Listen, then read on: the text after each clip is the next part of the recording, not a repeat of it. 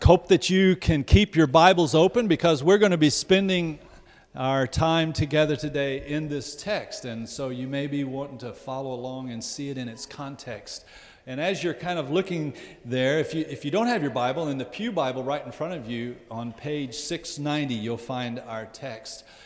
My name is Kelly. I'm one of the ministers here, and I would like to personally say welcome to all of you. If you're a guest, we are honored that you've chosen to be here with us today, and hope that you can stick around a little bit afterwards so those sitting around you can meet you and get to know you. And if you would like to know more about our church, I'm going to be in the back at the Welcome Center after this is over, and I would love to talk to you. There are so many wonderful things going on in our church right now, and we want everyone to be plugged in. In fact, plugged in is what we're calling our series right now, this study that we're doing. We want everyone to be plugged into God's Word, but more than that, we want also everyone to be plugged in ministry, in fellowship, in community, and we feel like that's where God can work on our hearts and bring the greatest growth. And so a couple things just to point out. First of all, there is a marriage retreat coming up at the end of this month, and tomorrow's the last day that the registration will be open.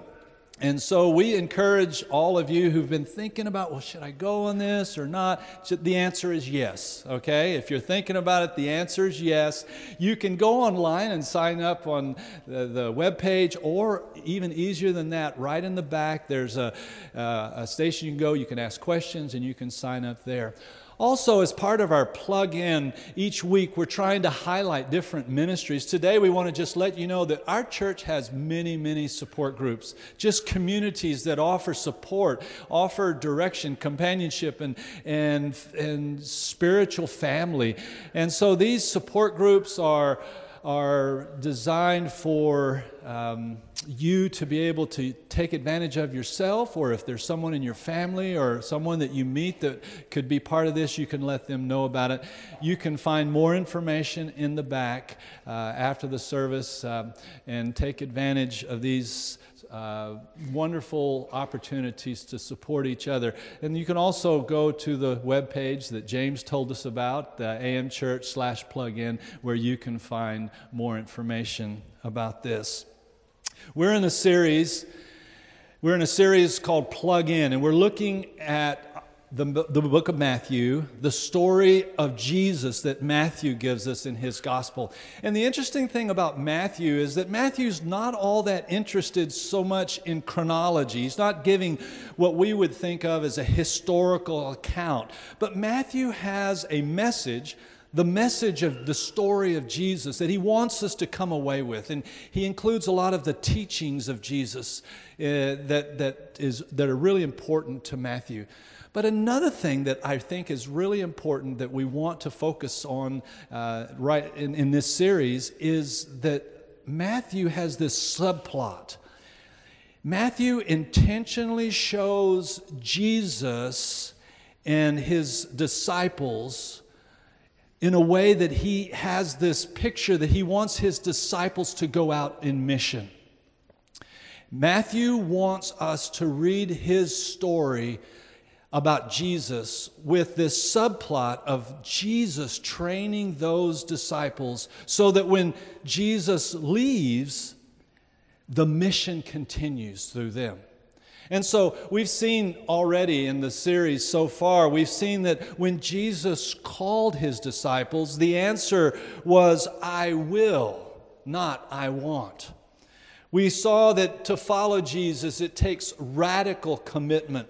But when we have this radical commitment, it doesn't necessarily cause us to be prideful and elevate us to a platform where we can look down in judgment on others. No, we're to live with mercy, not sacrifice. And we've seen that following Jesus, we have this sacred rhythm. This sacred rhythm that involves prayer that leads to coming together and focusing on Jesus, and then being sent out. And this sacred rhythm is something that's repeated over and over again. Prayer, coming together, being sent out. And we saw that if you just focus on one of these, you'll have a distorted view of that particular aspect. Or if you leave one out, if you just focus on two, it's not going to be enough. This sacred rhythm is something that Jesus introduces his disciples to, and it's something that we live out even today. Last week, Forey was here with us and did a wonderful job talking about this beautiful passage in which Jesus says, "My burden is light." That if you follow Jesus as a disciple, you will find rest to your souls. And then we come to our text today. Our text today in Matthew chapter 12. And it's a text that on the surface seems really strange, really difficult. And it's a text that Matthew intentionally puts together for us to wrestle with. Because Matthew chooses this story of the sign of Jonah. And then right after that, Matthew puts the story of how Jesus talks about family. And just to be honest with you, this is a challenging text. It's one that I think that when I read over, I'm thinking, what am I missing? What's the sign of Jonah? Because Jesus hasn't even died yet. And is he just speaking for us today? And then why would he put that right before this story about rethinking about who our family is? And what do these have to do together? Because we notice that Matthew's very intentional about how he puts these pieces of Scripture together. And so I decided I need some help on this. And I'm very fortunate to know Zach. I feel like Zach has been able to help me as I process this. And one of the reasons I went to Zach is that Zach has spent a lot of time this past year in Israel. And Zach, how many times did you get to go last year? 3 times. 3 times in 1 year, all right? I don't know what he's doing, but that's really great. Zach has really become passionate about understanding the Jewish culture. He's taking Hebrew. He's learning how to read Hebrew, how to speak Hebrew. He's learning about the culture of the people there. And you just recently went and studied a little bit about archaeology. So how did this start? You went, first time you went was... Yeah. So the first time I went was with my parents. I finished seminary from Lipscomb last May, and my parents thought it'd be a great time to go as a family. And so we went and did a little tour, and that kind of, I guess, primed the pump a little bit. And then Carissa and I and Tyler and Jana Josephson were at an RVL conference, and he invited us to go with him. And so we studied it with him in a whole different way, and he's kind of the Jewish culture guru, if you will, who really got us in. Almost like an AFC trip there. Right. It was there. Julia was up there. Yeah, it was an AFC deal. I love and then that. As we got towards the end of that, RVL recommended us to do this program in Jerusalem out of a college called Jerusalem University College, and it was called a Physical Locations of the Bible course. And that's Dr. Paul Wright. He's the president of the college, where we traveled all around Israel over the course of a month, and we learned just by the end of, we did like 40 hours of mapping work, so we just kind of have the map and the geography and kind of a lot of the archaeology stuff in our head. And so seeing all of those angles has just kind of given this new life and this new color, and it's really helped me to read the text. So yeah, it's been a great experience. And so now you know why I decided to walk down the hallway and say, Zach, the sign of Jonah. Marriage and family. All right, what is going on here? What's behind the scenes that we're missing when we read it just in our Western context? And so, Zach, help us out. Yeah, one of my favorite things, and I've been a Bible reader all my life, but one of my favorite things about what this last year has given me is it's given me a newfound love and respect for the teachings of Jesus. You see, when I have grown up reading my Bible, I always read Jesus, and I knew he was the most important, so I was like, this is great. I'll read my Sermon on the Mount. Gives me some practical stuff that's super helpful. but they never really quite captured my imagination the way that I think they should have, because Jesus is the master teacher. He's the Son of God. Sometimes I found myself almost leaning and feeling a little bit more intrigued by what Paul was saying than what Jesus was saying, and not that there's a dichotomy or anything like that, but as I came to study more about this Jewish background and culture, I came to realize something that I probably should have known the whole time, is that Jesus was a Jewish rabbi who was teaching to a Jewish audience, and of course, he's using a Jewish style. Anyone who is a good teacher is going to understand their audience and speak to that audience in a way that that audience understands. And so something that's helpful is the more that we can learn about the culture to which Jesus was teaching to, sometimes we can see that insights to the text that our Western eyes might just make us miss. You see, Jewish style relies on parable and allusion and poetry. It is very subtle. They don't really want you to say what you mean. That's little kid talk. They want you to kind of talk about it on one level and have it be super straightforward, but then they put little insights in there that if you know the text really well, the audience will catch it and they'll be like, ooh, that's really interesting what he's saying. And I was not raised in a culture that just necessarily gravitates towards parable, allusion, and poetry, or even subtlety for that matter. You see, I had the privilege, and I love my parents, and they're not here. I had the privilege of being raised by two certified public accountants. And to any of you who know certified public accountants, or accounting in general, does anybody know, this is a great accounting joke that I find funny, what do you call creative accounting? Fraud, right? Creativity is not necessarily in the wheelhouse of my upbringing. I also handicapped myself further by going to business school, which was a great decision, and I'm not disparaging it at all, but they taught us how to write memos. And when you're writing a memo, you are not supposed to use fluff. You're not supposed to use poetry or allusion. You're supposed to get to the point. Send it out, and let's keep moving, right? Because we all have work to do. So these were sort of the stylistic things that trained me. And so if I take that background and I go to Jesus' teaching, I'm focusing on maybe the first level of what he's talking about, what's plainly there on the text. And you see, what's great is that teaches us so much. I am not here telling you that you have to be a master of Jewish culture to know what Jesus is trying to tell you. That is not at all what I'm saying. There is a first level that is so important. But I do think that whenever we start to study how Jesus was teaching, there are sometimes insights that we see that make the text pop in a whole new way. You see, Jewish teaching often contains, like I said, multiple levels, the stated and the implied. And Jesus was a master of doing this.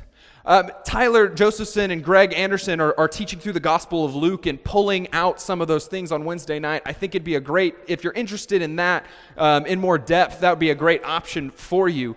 But I think that this text is just a perfect example of where that Jewish style is coming through. All right, so we've got the sign of Jonah, and we really don't know what he's talking about there. And then we've got the story of Jesus redefining family and what spiritual family is. So let's get into the text. Can you help me with that? Yeah, definitely. So all of us, I think we see the first level of the sign of Jonah, because Jesus makes it clear. He says 3 days and 3 nights in the belly of a whale, 3 days and 3 nights in the tomb. That sometimes makes me scratch my head because I'm like, okay, how does this Good Friday thing work with But anyways, that's a whole nother thing. But the deal is that there is this underneath, this second level of that reference that we often miss. And to catch that part of the reference, you need to know just a little bit about the prophet Jonah. You see, Jonah was very unique amongst the prophets of the Old Testament because he was a prophet not to the Jews, but to the Gentiles. And not just any Gentiles, but to the Assyrian Empire. And because I did not see all of you shudder visibly, you don't quite get what the Assyrian Empire was. This is the most vicious and cruel empire in the history of the world, bar none. End stop. They invented ways of torturing and killing people that are just abhorrent. And Jonah was a prophet during the end of the northern kingdom of Israel, so somewhere between 800 and 750 BC. And Jonah was sent by God to this ruthless and vicious empire who were on the rise to becoming the major world power, and who in 722 BC would utterly destroy Jonah's people.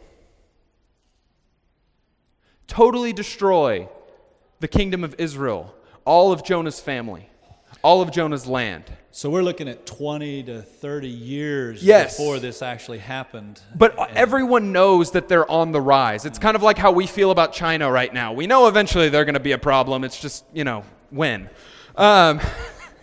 So when I was taught the story of Jonah, I found him to be at best cranky and at worst an insolent jerk. I failed to realize what God was asking Jonah to do. God asked Jonah to rescue the destroyers of Israel. He asked Jonah to go to Israel's enemies and preach God's repentance, condemning Jonah's own people to death. The sign of Jonah is not just the whale. The sign of Jonah is that God cares for his enemies, that God cares for the Assyrians, and to Jesus' audience, that God cares for the Romans. Imagine yourself in Jesus' audience's shoes. They live as an oppressed people group underneath the boot of Roman rule. They are reading their Bibles and doing their best to follow them. They want to be the people of God. They want to be a kingdom of priests. They want to stay pure of the evil of the pagan world. And Jesus is saying that the sign that is going to be given to them is that God loves his enemies. That God loves the Romans who they're trying to stay away from. That the pagans will find God's favor. It's no wonder that the reaction to Jesus was mixed. But like Kelly said, that's not all we have in this text. Had Jesus been schooled in any modern preaching school, he probably would have let that one sit and kind of move on to lighter subjects. There's a trade secret I'll let you in on, that crowds rarely have patience for multiple difficult teachings. God loves your enemies is a hard one. And so maybe just let that one cool off for just a little bit, and then we'll move on, and we'll go to a deep subject at a later date. But verse 46 tells me that he wasn't trained by the same people who trained me. Because it says that while he was still talking to the crowd, while Jesus was still talking to the crowd, he starts talking about the redefinition of the family. That these topics are linked. Matthew is very clear that Jesus taught these things together. And so there's some connection between God's love for all nations, not just our own, and Jesus declaring that earthly family are not important as those who hear the word of God and do it. And I think I know what that connection is. You see, family and nation are the two most powerful allegiances in human history. They are the two easiest things in the world to get people to die for. They are the two easiest things in the world that can convince people to spill blood for. And if Jesus' kingdom is not going to be of this world, but of another world, then his disciples better get those relationships right. They better understand that while allegiance to family and nation is important, they never outweigh our first allegiance, which is to the kingdom of God. So Jesus takes 12 verses and attacks two idols, calling us, his disciples, to keep the gift of family and the gift of nation in their proper place. Because the kingdom that Jesus is bringing transcends nationality. My family is bigger than me and Carissa. My family is bigger than just you guys here in this room or the Christians in America. I have brothers and sisters in Mexico, in Syria, in Iran, in China, in the Palestinian territories. I have brothers and sisters north of MLK and in the State Streets and the South Side apartments. My first and primary allegiance is to the kingdom of God, and because of that, my concern stretches far beyond where I'm comfortable. Hear me clearly. Jesus is certainly not saying that as Christians we have to reject our families, Nor is he saying that we have to become some kind of globalist and think that all nationalism is evil. That's not what he's saying. Jesus' mom was with him at his death. His brothers went on to lead the church. Jesus was a Jew who ministered to the Jewish people, who wept over the destruction of the Jewish nation. Jesus' point here is that our first allegiance, our first family, are our brothers and sisters in Christ. And that's both a warning and an invitation. It's a warning against idolatry and an invitation into the family of God. An invitation into Jesus' family. And that's incredibly important, guys, because for many Christians today, this isn't some theoretical point of doctrine. It's a lived reality. Yeah. It's amazing how when you've lived a long time, like I have and many of you, that there's memories that are in your mind that aren't really there, and then you start reading a passage of Scripture, and all of a sudden, boom, you're transported back to a place and time and a meaning that you really hadn't thought of in decades. And this is what happened as we were reading and praying about this passage and studying this passage. I started, it just dawned on me, and I remembered something that happened back years ago when I was a missionary in Thailand. There was a young man who became a Christian, and he was not really, he really wasn't sure how his parents would take the news that he had become a Christian. And so with respect yet trepidation, he made his way back to his home, and he went to his parents, and he told them that he had become a follower of Jesus. His parents were irate. For many reasons, it was almost as if he had slapped his mother in the face. And so she cried, and eventually his dad told him to leave the house. They took all of his belongings, anything that was his in their house, they just took it out and they threw it out on the road in front of their house. And so he made his way back and told us what had happened, and we gathered some Thai Christians that were very respected and had gone through something similar in their own life as well. And he shared this story, and then we began to just encourage him. And one of the things that one of the Thai brothers, that was one of our elders, told him, said, "This is really, really hard for you. I know it's so hard for you. But even though your parents have rejected you, you can't reject them. Because you are now a follower of Jesus. And as a follower of Jesus, you still honor your parents. And so we're going to pray for you to have a creative way to show that you love, you honor, and you respect your family." We didn't know what would happen. I kind of forgot about that conversation.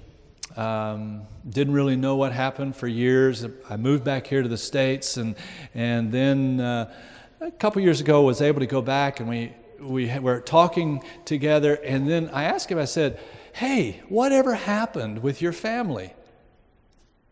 And he said, "Oh yeah, I haven't told you, have I?" I said, "No, I've been on the other side of the world, sorry." And he said, "Well, it was difficult. But I tried every way I could to show my mother, to show my dad that I loved them and that I respected them." When I got married, he said, and he married this lovely Christian woman, they had a Christian wedding ceremony, but they intentionally put into their wedding ceremony a time that they could honor their parents. And so they showed love and honor to the parents in a way that made other parents there feel envious. They wish their kids had honored them that way. And then he said, it really got a lot easier when we had children. They had 2 lovely daughters. And especially his mom was really a lot more interested in having them come home when they could bring the daughters, and they taught their daughters how to show honor and love and respect to their grandparents. They wrote them letters. They wrote them thank you notes. They were attentive to special days, anniversaries, and birthdays in a way that other parents wished that their kids did. And then he sat back and he got this big smile on his face and he said, you know what happened not long ago? He said, my brother and I were talking, and my brother looked at me and he said, do you know what Mom just said? Mom told me, and he's the older brother speaking, Mom told me that she wished that I was more like you.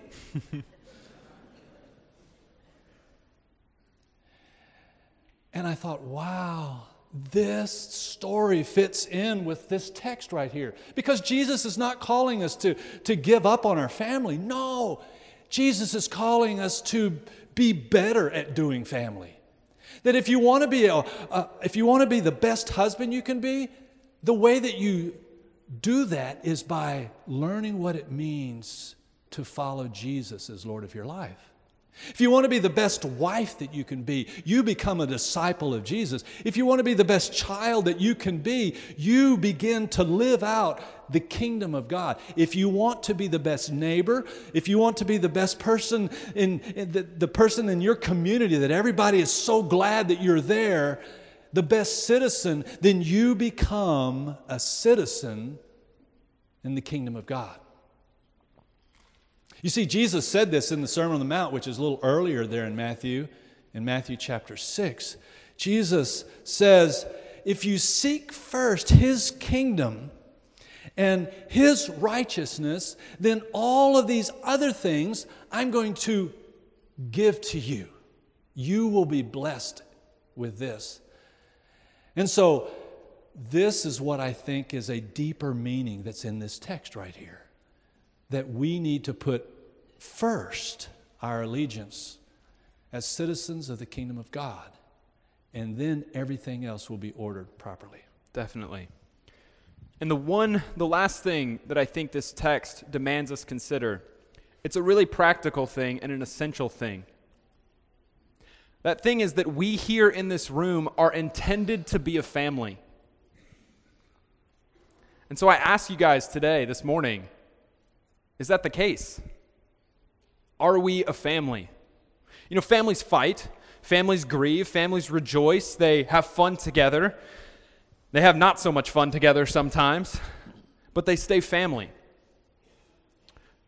So does our bond together as family, does it transcend our worship preferences? Is our bond greater than ideas about what is right with the church and what's wrong with the church and how the church should respond to the nation and everything else?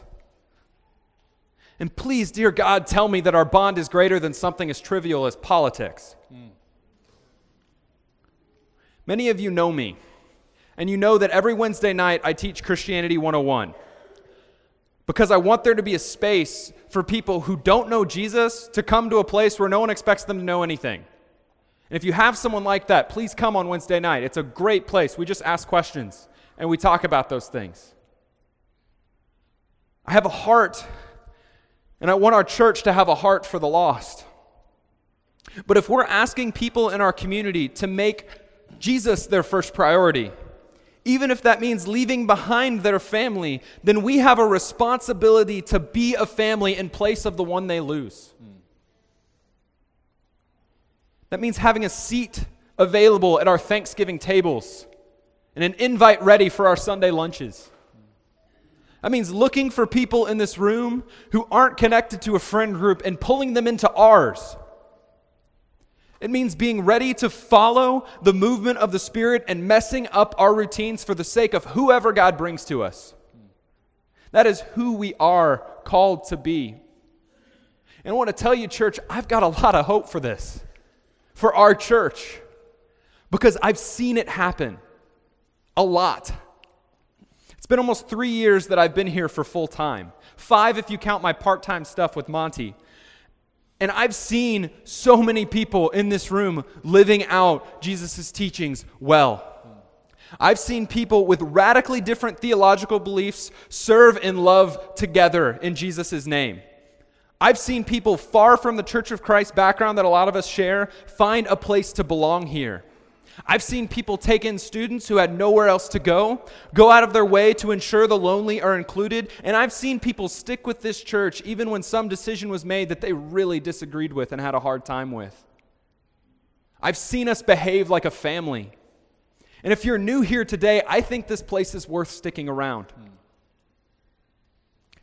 Because I think there are a lot of people here who get the gospel, who understand that Jesus lived and died to make a way for us to be a part of his family. And they are super interested in being a part of God's family business, the business of helping hurting people and seeking and saving the lost. I think there are people here who want that for themselves, for their family, and for this whole world, for our community. And so I'm excited. I think we can do this, church. I think we are, and I think the next 100 years we can become even more like what God intended us to be. And that's our mission, and I just want us to live it out. You know, going to God's Word and studying God's Word is a risk. The risk is that you will be exposed to the teaching of God's Word, and yet you'll just let it pass by. You won't respond to it. And so I love it that it's part of our church tradition that at the end of every time we open up God's Word, we have a time for response. A time in which you can listen to the Spirit of God in your heart saying how you need to live this next week. What you're going to do is you're sent out and you walk out those doors. But it's also a time in which some of you might need to make a decision. You might want to find someone to pray with. It might be that you want to know more about what it means to be baptized into the name of Jesus. And it might be that you would just like to talk to someone. So whatever it is that the Spirit is saying to you, we pray that you will respond as together we stand and we encourage each other in song.